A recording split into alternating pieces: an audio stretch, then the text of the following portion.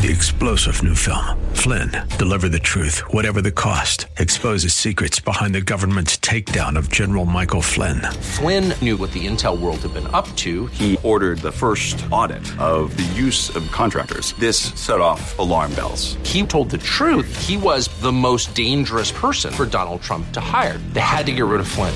Flynn, Deliver the Truth, Whatever the Cost. Available now. Watch it today. Go to salemnow.com. salemnow.com. This podcast was brought to you by Dr. Kirk Elliott, PhD. In an uncertain economy, if you're looking for wealth management solutions and financial advice, go to kirkelliottphd.com and make an appointment today. Coming up, I'll discuss the compatibility of Islam and the West by tracing the rise and development of Islam and its modern political expression in nations around the world, including the U.S. Author and radio host Alex McFarland joins me. He's going to make the case that Islam is a threat to the principles of the American Constitution. We will see.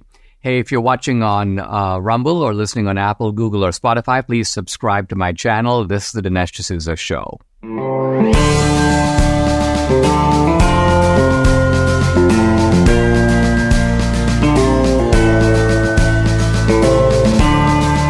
America needs this voice. The times are crazy. In a time of confusion, division, and lies, we need a brave voice of reason, understanding, and truth. This is the Dinesh D'Souza Podcast.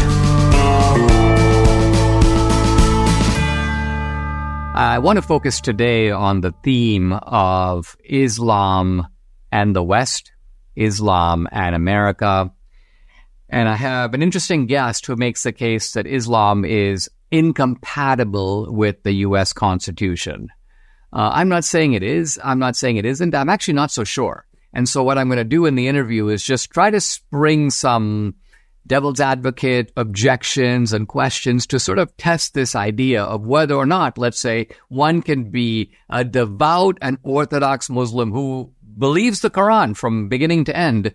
Is such a person able to sort of fit in or assimilate or be part of the American experiment? That's what we're going to be talking about. But before I get there, I want to talk about Kevin McCarthy and his resignation from Congress at the end of this year. Now, why?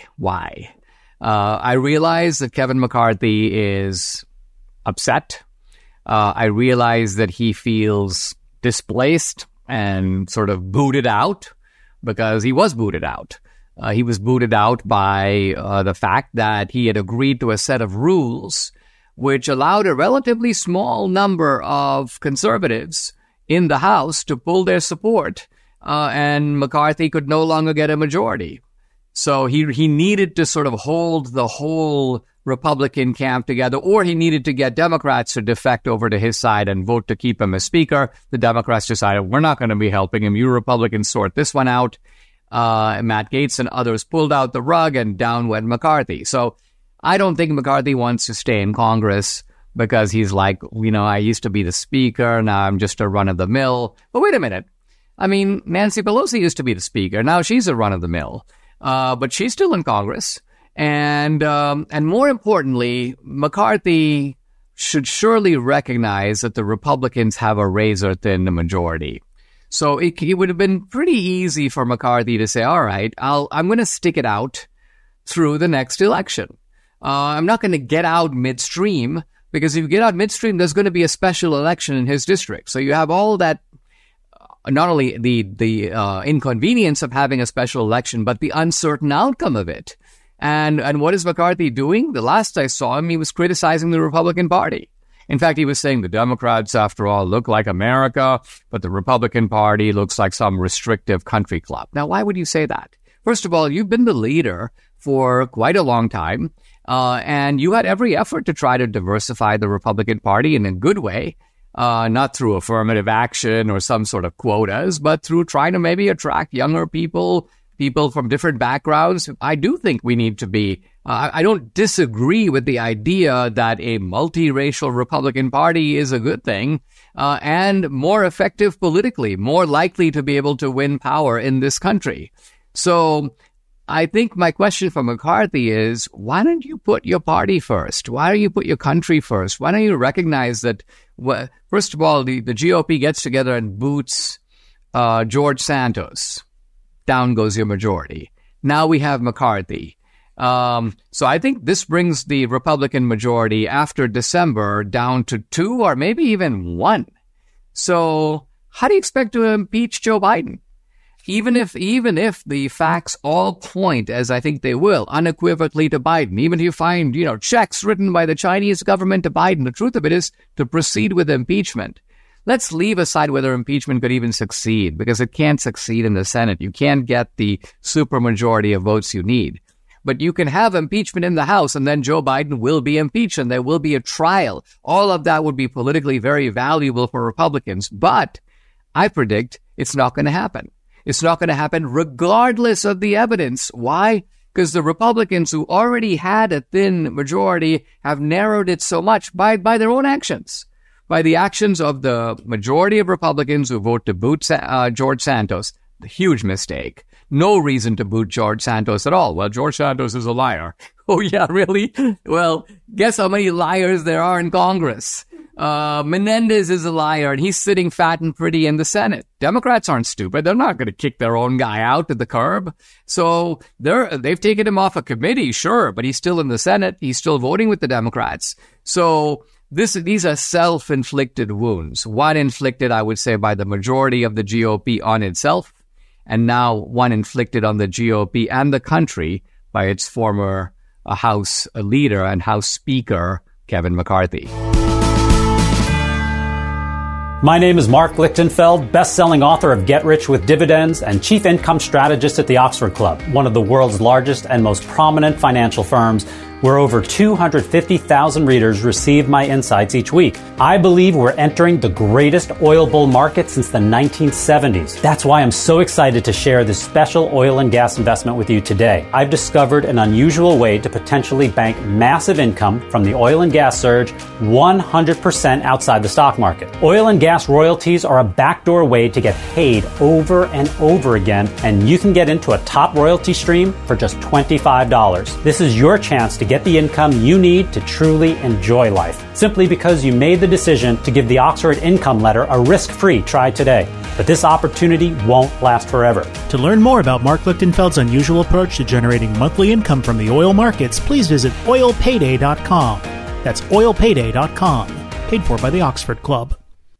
I am going to interview in this podcast a fellow that I've known for some years. His name is Alex McFarland.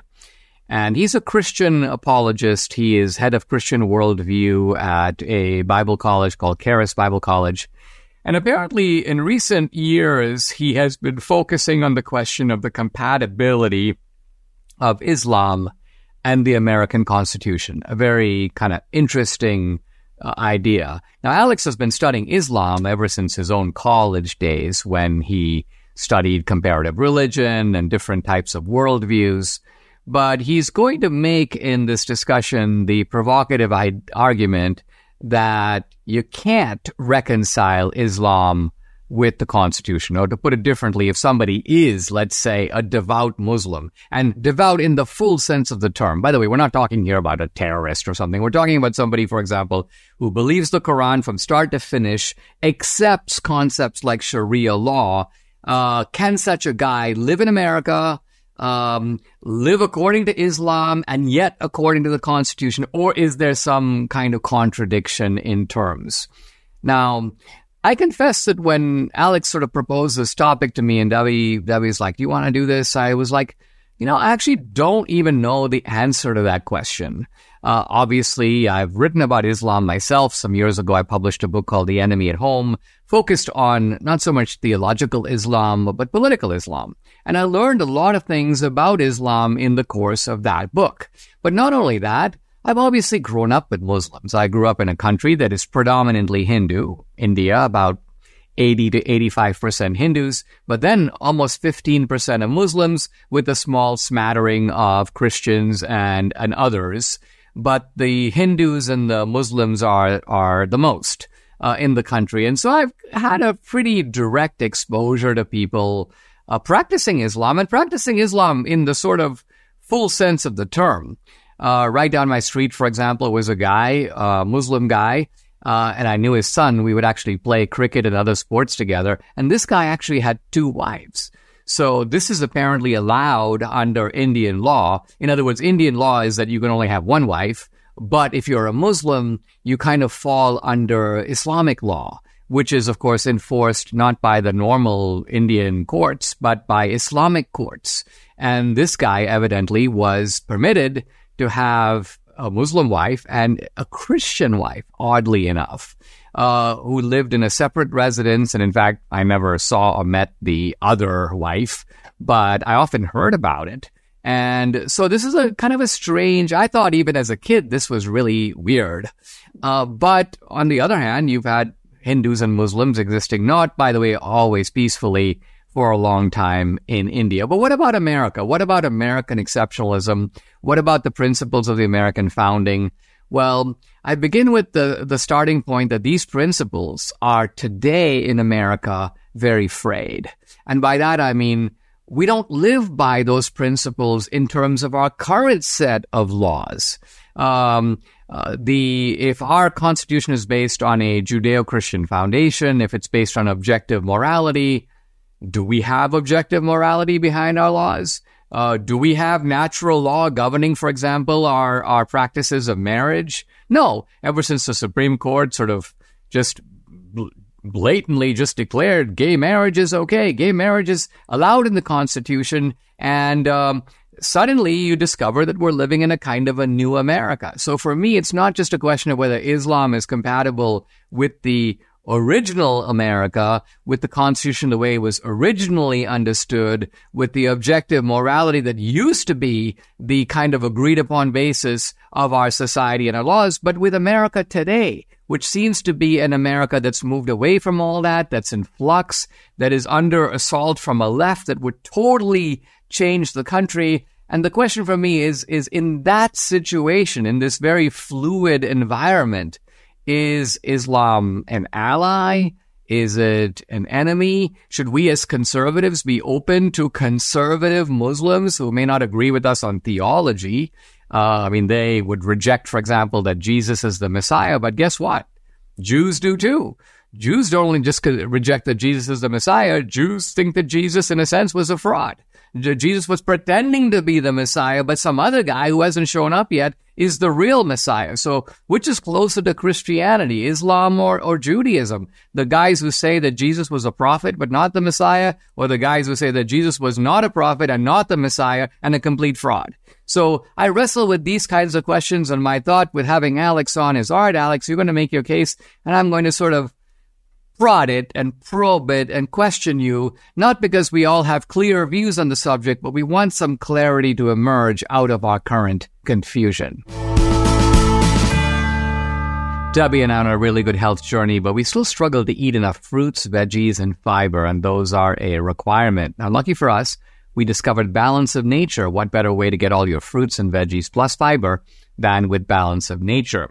This is Balance of Nature's fruits and veggies in a capsule. Easy to take, made from fresh whole produce. The produce is powdered after an advanced vacuum cold process, which stabilizes the maximum nutrient content. And this is Balance of Nature's Fiber and Spice, a proprietary blend of fiber and 12 spices for overall and digestive health. Join Debbie and me. Start your journey to better health right now. Call 800-246-8751 or go to balanceofnature.com. You get 35% off your first preferred order by using discount code America. Again, it's balanceofnature.com or call 800-246-8751. Get 35% off your first preferred order by using discount code America. Guys, I'm really happy to welcome to the podcast my friend Alex McFarland. He runs Alex McFarland Ministries. He's a youth religion and culture expert. He's author of more than 20 books. He's heard live daily on the 200-plus stations of the American Family Radio Network. He's also director of Worldview for Charis Bible College in Colorado and co-hosts the Truth and Liberty TV broadcast. Alex, welcome. Good to see you. Gosh, you and I met now, it seems like a decade ago or so. when we were both, I was doing apologetics. You invited me to speak in North Carolina. I think that was the first time we got acquainted, was it not? It probably was. And let me say, my respect for you was strong then. Over the years, it's only grown. And I really, no flattery here, my friend, but you are one of those intellects and voices that I'm so profoundly grateful for. It's always a privilege to visit with you, Dinesh. Alex, that means a lot. Thank you for saying that. By the way, Alex's website is Alex McFarland, McFarland, alexmcfarland.com. Alex, I thought I'd like to focus on a topic that you've been thinking and writing about, which is the compatibility of Islam with the West, and perhaps specifically with the U.S. Constitution. So let me begin by asking, as a guy who's been talking about Christian worldview, Christian apologetics, how did you develop this interest in Islam? Well, it is very interesting, Dinesh. My interest in Islam predates 9/11. Let me just say that. I think so much of Americans and the West became familiar with Islam in the aftermath of 9/11. And I, as a minister and going to seminary and graduate school, I'm learning world religions. And I did really in the late 90s kind of a deep dive into what Islam is and Islam's origins. And a lot of people don't realize that Islam, in the early years of the life of Muhammad, he had a lot of animus and really anger against what he perceived to be Christianity. He he was in an orphanage, in fact, an orphanage in part of his young life, and he may have actually had epilepsy. Even some Muslim historians say that. Suffice it to say, Muhammad was a labor-intensive orphan, and he was put out. And interestingly, this is worth laying some groundwork, early in Christianity, there was a group called Nestorians. They were under a guy named Nestorius. And Nestorius denied the Trinity, Father, Son, Holy Spirit. So the young Muhammad, after he left an orphanage at about age 15, went to live with an uncle. I'm probably, with my southern accent, probably going to butcher the pronunciation of this, but Muhammad went to live with a man named Waraka ibn Nawfal. And again, my apologies if I mispronounced that, but Waraka ibn Nawfal was a Nestorian, a vehement denier of the Trinity and the deity of Christ. And so my point is, one of the core doctrines of Islamic theology is the oneness of God and the denial of the fact of Jesus Christ being deity.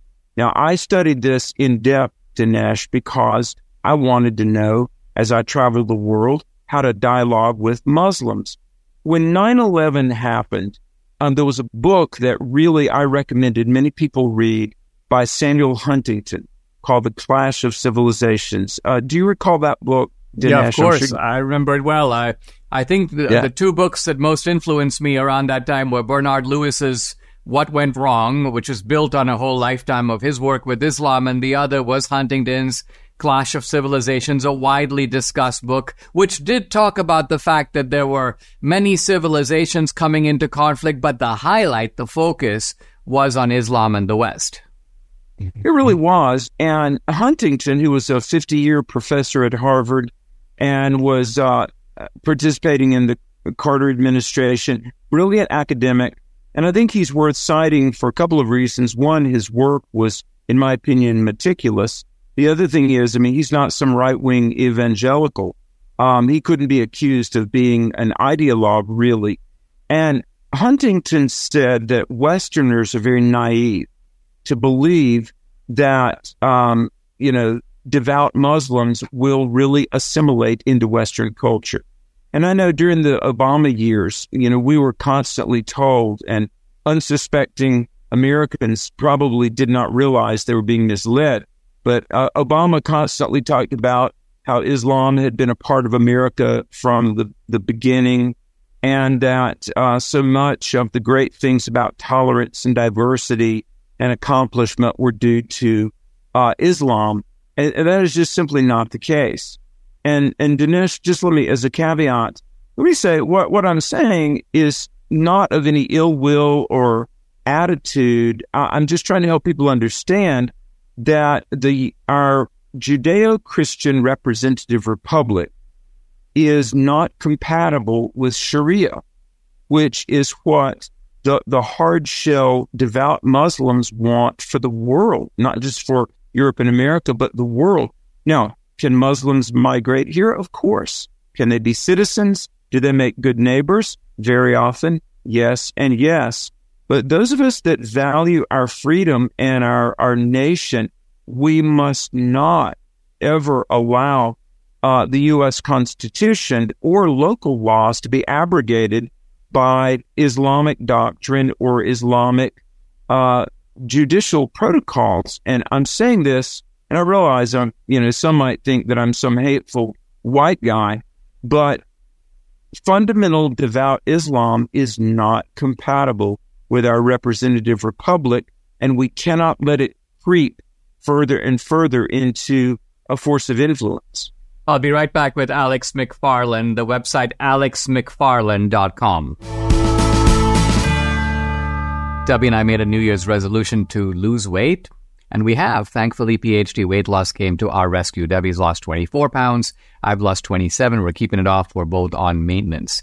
The program is based on science and nutrition. No injections, no pills, no long hours in the gym, no severe calorie restriction, just good, sound, scientifically proven nutrition. It's so simple. They make it easy by providing 80% of your food at no additional cost. They tell you when and what to eat. And guess what? You can do this without ever being hungry.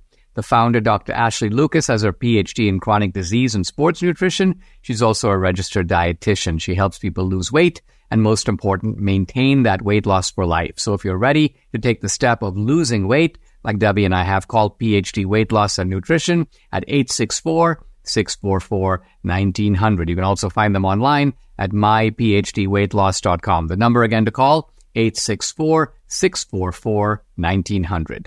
I'm back with Alex McFarland. Alex, we were talking about the compatibility of Islam and the West. You mentioned Samuel Huntington, but I think what Huntington was really focusing on was the political aspirations of radical Islam, its strategic objectives. And of course, radical Islam defines itself against the West, right? We think of a country like Iran as now largely allied with Russia, allied with China. So it's forming a rival axis to the West. So we can totally understand that in those terms, there is not only an incompatibility, there's an outright adversary relationship between Islam as a political force and perhaps the political goals of the West. But I want to focus on something which I think is different that you said, which is that somehow Islam itself in the West poses a problem for our constitutional system of government. And I want to probe as to why you think that is the case. I mean, let me give an example maybe to drive the discussion. We have, for example, in the West, the idea of, heterosexual marriage. That's been a part of our law. This goes all the way back, in its roots to the Reformation, marriage laws made by the state. Now, on the one hand, you may have some Muslims who go, we want Sharia law, we want polygamy, but guess what? We've got leftists in this country and we've got gay activists who would be very happy to throw out the marriage laws, establish polygamy for their own reasons. So what I'm getting at is, what makes the Islamic pursuit of this goal somehow different from, let's say, a secular guy who goes, I don't like the white male patriarchy and I want to get rid of these exact same marriage laws? Well, that's a great question. And this does really make a little bit for something rather delicate and sticky wicket in that, while I am very leery of CAIR, the Council on American Islamic Relations, and those activist groups that want to further and further impose Islam and Sharia into American culture, I'm very leery of that. But at the same time, Islam and those that advocate for Quranic teachings, sometimes they do have moral positions that I would agree with. That homosexuality is immoral. We would agree on that. But nevertheless, and this is where, Dinesh, voters and citizens have to really do the work of thought and researching things. America, I love America. My goodness, Dinesh, you know me. You know me very well, and you know that I believe the Bible is the Word of God. But I also believe that the U.S. Constitution, the Declaration, Bill of Rights, Constitution, were at least on some level superintended over by God. I really believe that it was so unlikely that in the 1700s that America could birth itself, and that our governing documents are so brilliant that they must be preserved. Now, let me illustrate why the radical Islam would be incompatible with this, because, all right, one of our bedrock, presuppositions, as Lincoln said at Gettysburg, government of the people and by the people and for the people. In other words, the right to self-governance based on natural law. The imams and the worldwide caliphate that so many Muslims desire, the idea of self-governance and that there is the consent of the governed. Oh my goodness. Muslims would not tolerate that for a moment. I mean, that alone, the idea of a representative republic and the vox populi, the voice of the people, be heard, and that there is governance only by the consent of the governed, that stops the conversation about the compatibility of Islam and America right there. Would you agree? No, I would not agree, and here's why. Let's consider a hypothetical. Let's consider a country like Jordan or Egypt for a moment, and let's say that you have a Muslim majority, which you do in those Muslim countries, right? And the Muslim majority democratically and by consent of the governed and by majority rule decides that they want to live under Sharia law. So in other words, we're talking here not about Sharia law imposed on an unwilling population, which maybe some radical Muslims do want, but I'm talking about the possibility of having a democratic republic where a Muslim majority decides that we choose collectively and democratically through majority rule, and maybe with some exemptions for minority rights. If you don't want to live under Sharia, you can go to a normal court, but we also have these Sharia courts, and we as a majority of Muslims want those. How would that be incompatible with a representative republic? Well, in a way, and this is a great point, and I appreciate your very thorough analysis of what I'm saying, but it's using freedom to curtail, if not ultimately eliminate freedom. That's in a way what I believe the morally rudderless Democrats are doing right now. They're using the tools of liberty to ultimately chip away and eliminate liberty, because ultimately, Sharia really means the straight path. And Islam, yes, there are scenarios where non-Muslims in radically Muslim countries have the option to not participate in Islam, but they have like dhimmi status. And I mean, the rights of Christians and Jews or non-Muslims within radical Muslim cultures is pretty bleak indeed. And I mean, all you need to do is study the dhimmi status of non-Muslims, and clearly, people have the right to opt out and not be Muslim, but the price for having done so is rather severe. And what I say about America is this, that you don't have to be Christian. You don't have to even believe in God or be theistic. You don't have to be a straight heterosexual. But here's what we really can't let people do, is tear down the foundation that allows people to be a non-Christian, non-hetero, non-binary person. In other words, here's what I'm saying. If you want what we've had, and what we've had has been stability, liberty, and prosperity in just immeasurable terms. Liberty, stability, prosperity. If you want that, what gave us that should be preserved, and what gave us that, and it's been well documented, past and present, has been a Judeo-Christian representative republic, capitalism. And I know people will say, oh, capitalism has potential for abuse. I agree. Okay, let's call it principled capitalism. But I believe that, anybody can come here and anybody can believe whatever they want to believe. But in terms of the preservation of our governing principles and even the documents themselves, we all have a vested interest in promoting the philosophical foundations of our constitutional republic, and that has been objective morality and, to be specific, a Judeo-Christian worldview, and that's just incompatible with an Islamic worldview. I'll be right back with Alex McFarland.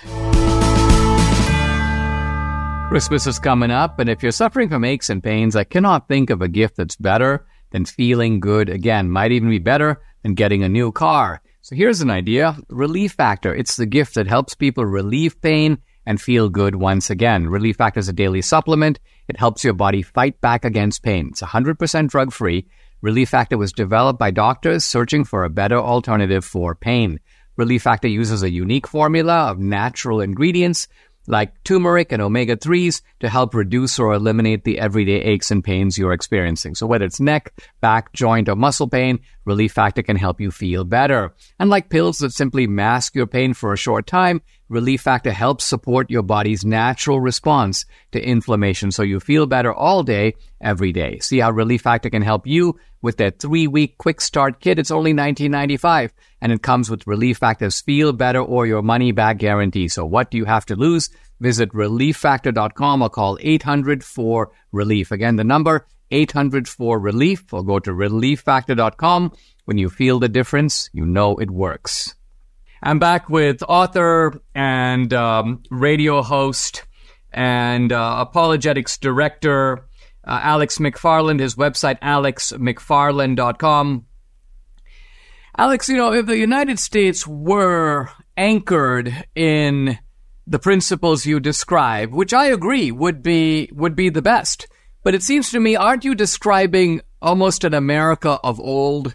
And aren't you describing a set of principles that is now embattled not because of Muslims, but really because of a radical secular left that is far more dangerous to this Christian worldview than anything that Islam has to offer? In fact, you even said earlier that it could be that we have common cause with Muslims on a number of the socially conservative issues, and you mentioned only one, gay rights, but I could think of others, including abortion. So let me ask you this. If you're faced with a choice, I've got a conservative Muslim over here, and I'm not talking about a terrorist or somebody who wants to blow up a building. I'm just talking about a conservative Muslim over here. And let's even say that guy would like in his own dream world to have America under Sharia, but by majority rule.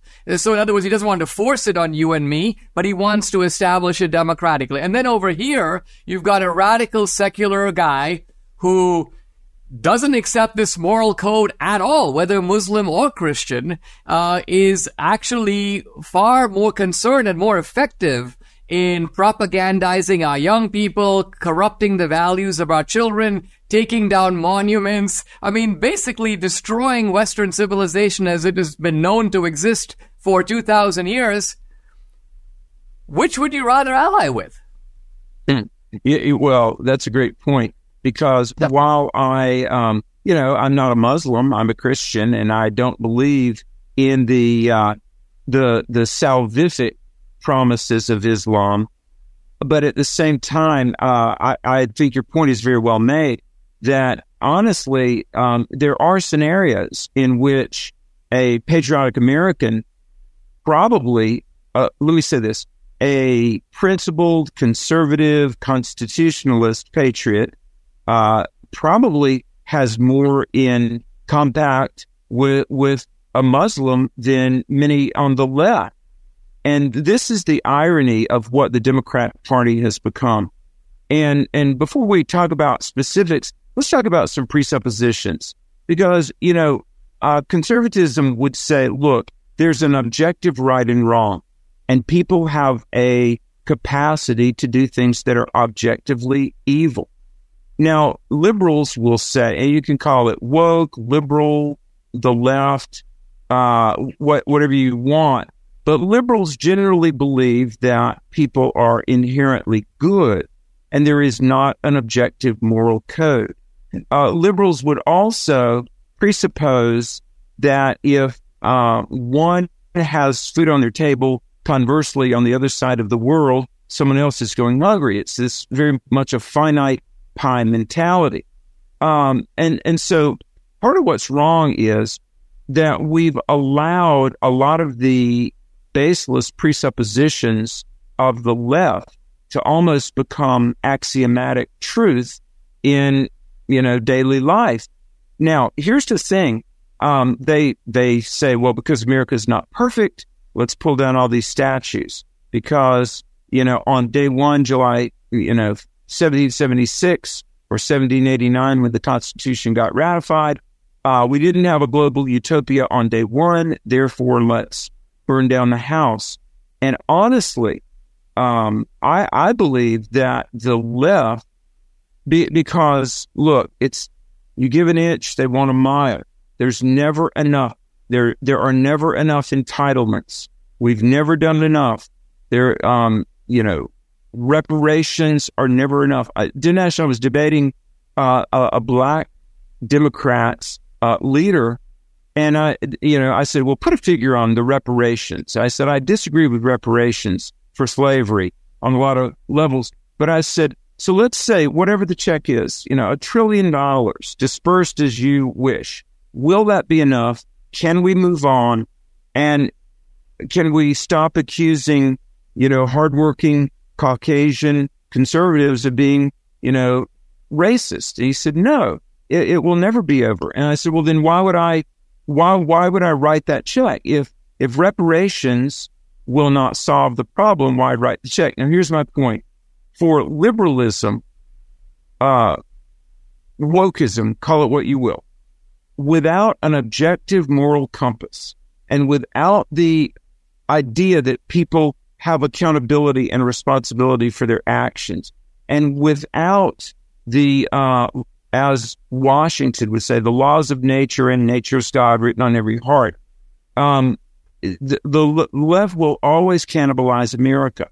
And so in that regard, and I think we could think of examples that really, I do think the woke, ideologically driven left is a greater threat to our constitutional republic than most Muslim citizens. Because as I would, sincerely say, most Muslim citizens are not jihadists. Now, there are jihadists, there are radical Muslims, but the vast majority, and I've met hundreds, they're wanting to love their families, put food on the table, as we all are. But we're in a battle of worldviews, and it's a battle that every citizen should take seriously, and I would say especially those in positions of influence, clergy, educators, leaders. We need to understand our nation and get out of our comfort zone and try to preserve it, because I really do think our constitutional republic is more at risk than it's ever been. We'll be right back with Alex McFarland.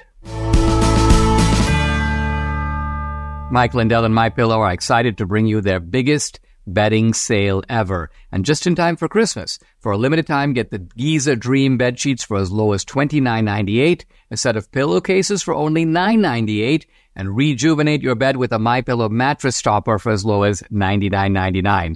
They also have blankets in a variety of sizes, colors, and styles. They even have blankets for your pets.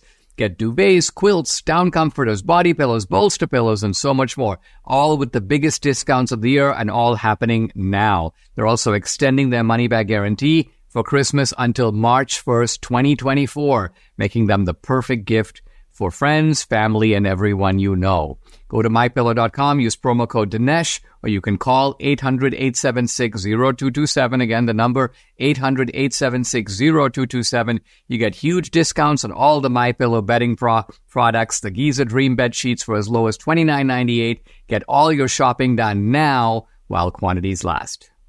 I'm back with Alex McFarland. We're talking about Islam and the American Constitution.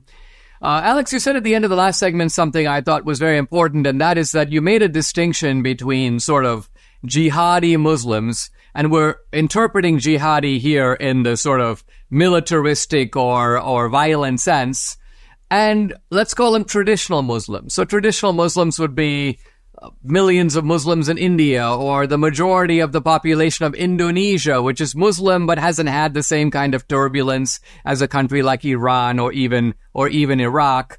Now, you've got those Muslims, and some of those guys come to America, and what if they were to say to us as conservatives, listen, the American founders understood that Americans are going to disagree about theology. Now, admittedly, the American founders were talking about Christian theology. They were thinking about differences not only between Catholic and Protestant, but different denominations of Protestantism. And so the American founders basically said, we can disagree about theology, but agree on morality. And so you could have laws that are based on morality, even if you disagree about the sacraments or you disagree about the Trinity. Those are in the domain of revelation, but objective morality is in the domain of reason. And what if this Muslim I'm talking about goes on to say that on the moral issues, we largely agree with you. Right. And even in most Muslim countries today, Muslims have, one husband, one wife. So even though polygamy is permitted in theory under Islam, in reality, most Muslims have a normal wife or husband the same as we do. And Muslims certainly don't deny that there are such things as a man and a woman. They don't think men can become women and vice versa. So this Muslim goes, we really belong not only in America, but we belong in the Republican Party. And if the Republican Party would only recognize that we ally with you on all the kind of moral and social issues that you care about, why are you trying to distance yourself from us? Isn't that only hurting you politically and socially?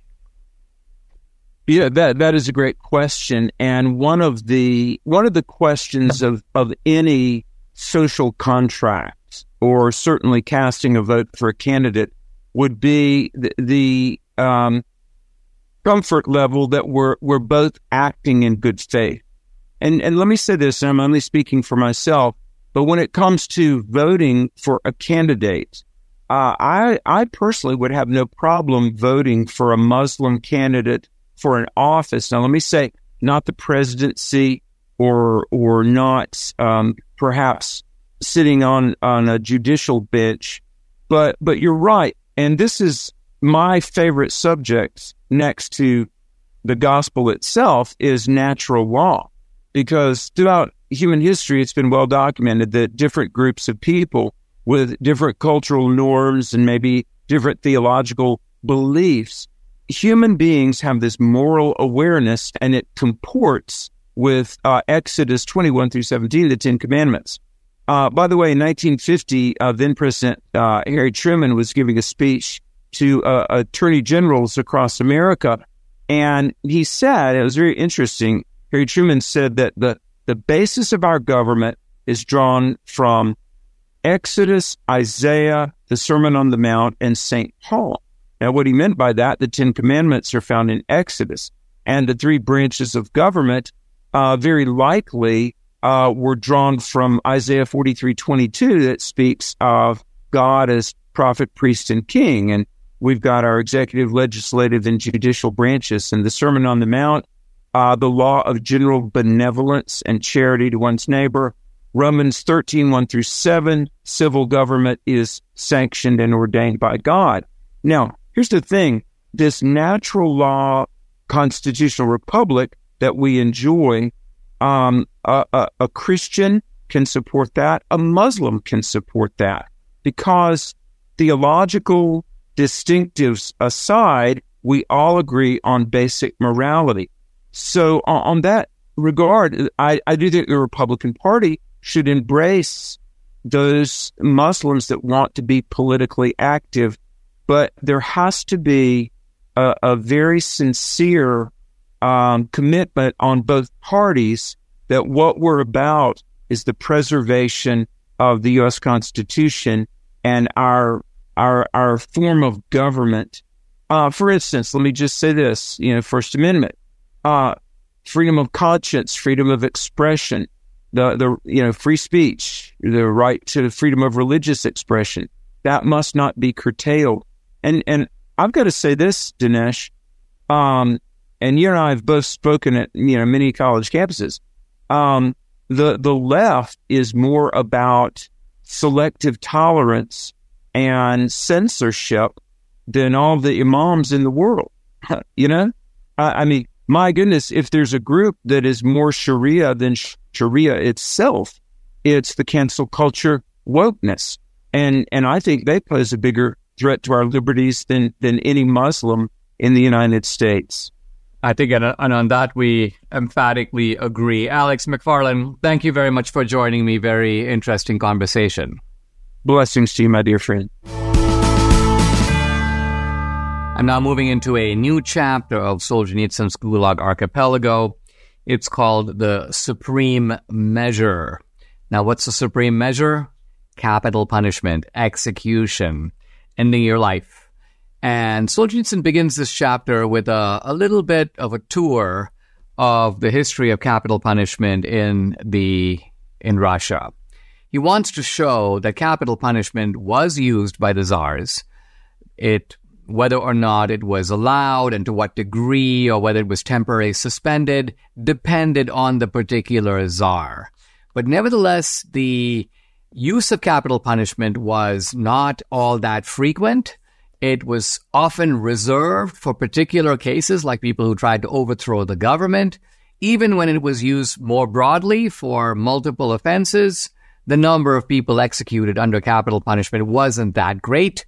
And Solzhenitsyn is contrasting the practice of capital punishment in the past with the widespread systematic use of capital punishment by the Soviet regime. What he's trying to say is that while Soviet propaganda basically makes the Tsarist period seem really oppressive, the Tsarist period was very moderate, very mild, benign, compared to the atrocities of the police state under the Soviet regime, under Stalin. So let's look at some of the details. Capital punishment, he writes, has had an up and down history in Russia. And that's a good way to put it. He says, under the Tsar named Alexei Mikhailovich, there were 50 crimes that merited capital punishment. He goes, under Peter the Great, there were 200, so it expanded. More ways that you can get your head chopped off. And then he goes, yet the Empress Elizabeth, while she didn't repeal those laws, never once resorted to it. Not a single person executed under the regime of Elizabeth Petrovna. And then he goes on to say, that,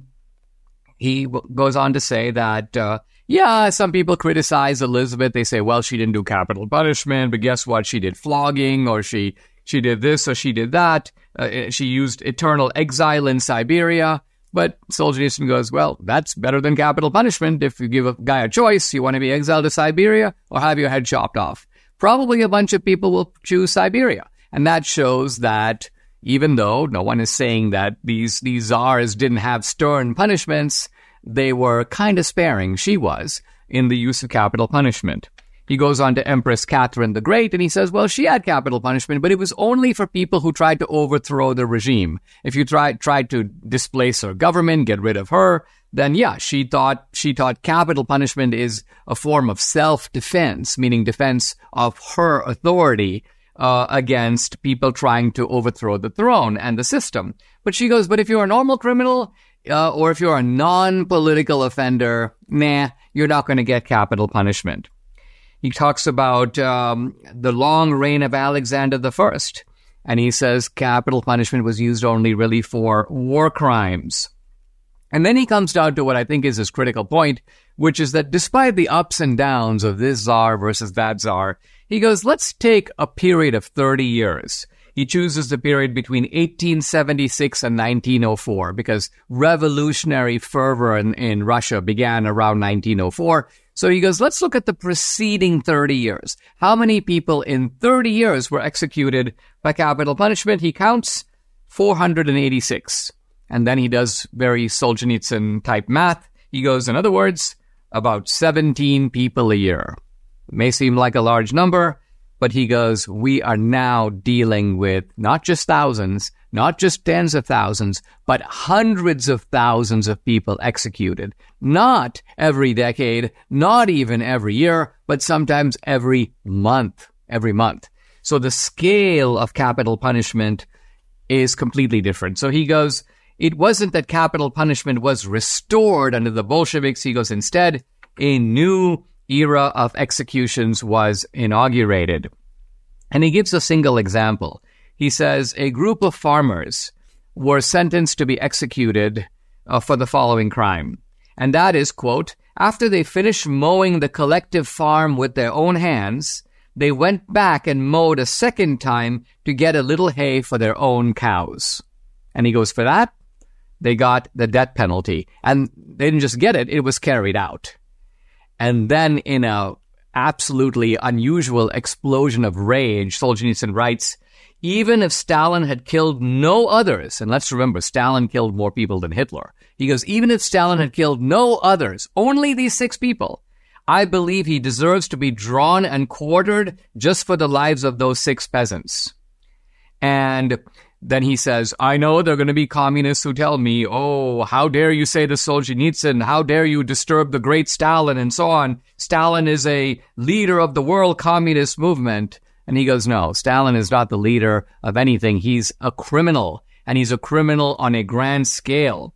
The peoples of the world remember him as a friend. That's the communist talking to Solzhenitsyn. Here's Solzhenitsyn's reply. He goes, no, he's not a friend of the people on whose backs he rode. So Solzhenitsyn very rarely refers specifically to Stalin in the Gulag. I've counted maybe 4 or 5 times that he does that. At one point, he talks later in the book about the death of Stalin. He calls him the autocrat. The autocrat was dead. So this is a rare time where he names Stalin and goes further and basically says this guy needs to be cut into small pieces for his willingness to take a bunch of farmers who are trying to do nothing more than not even feed themselves, feed their own cows. And for that, they get the death penalty. Subscribe to the Dinesh D'Souza podcast on Apple, Google, and Spotify, or watch on Rumble, YouTube, and SalemNow.com.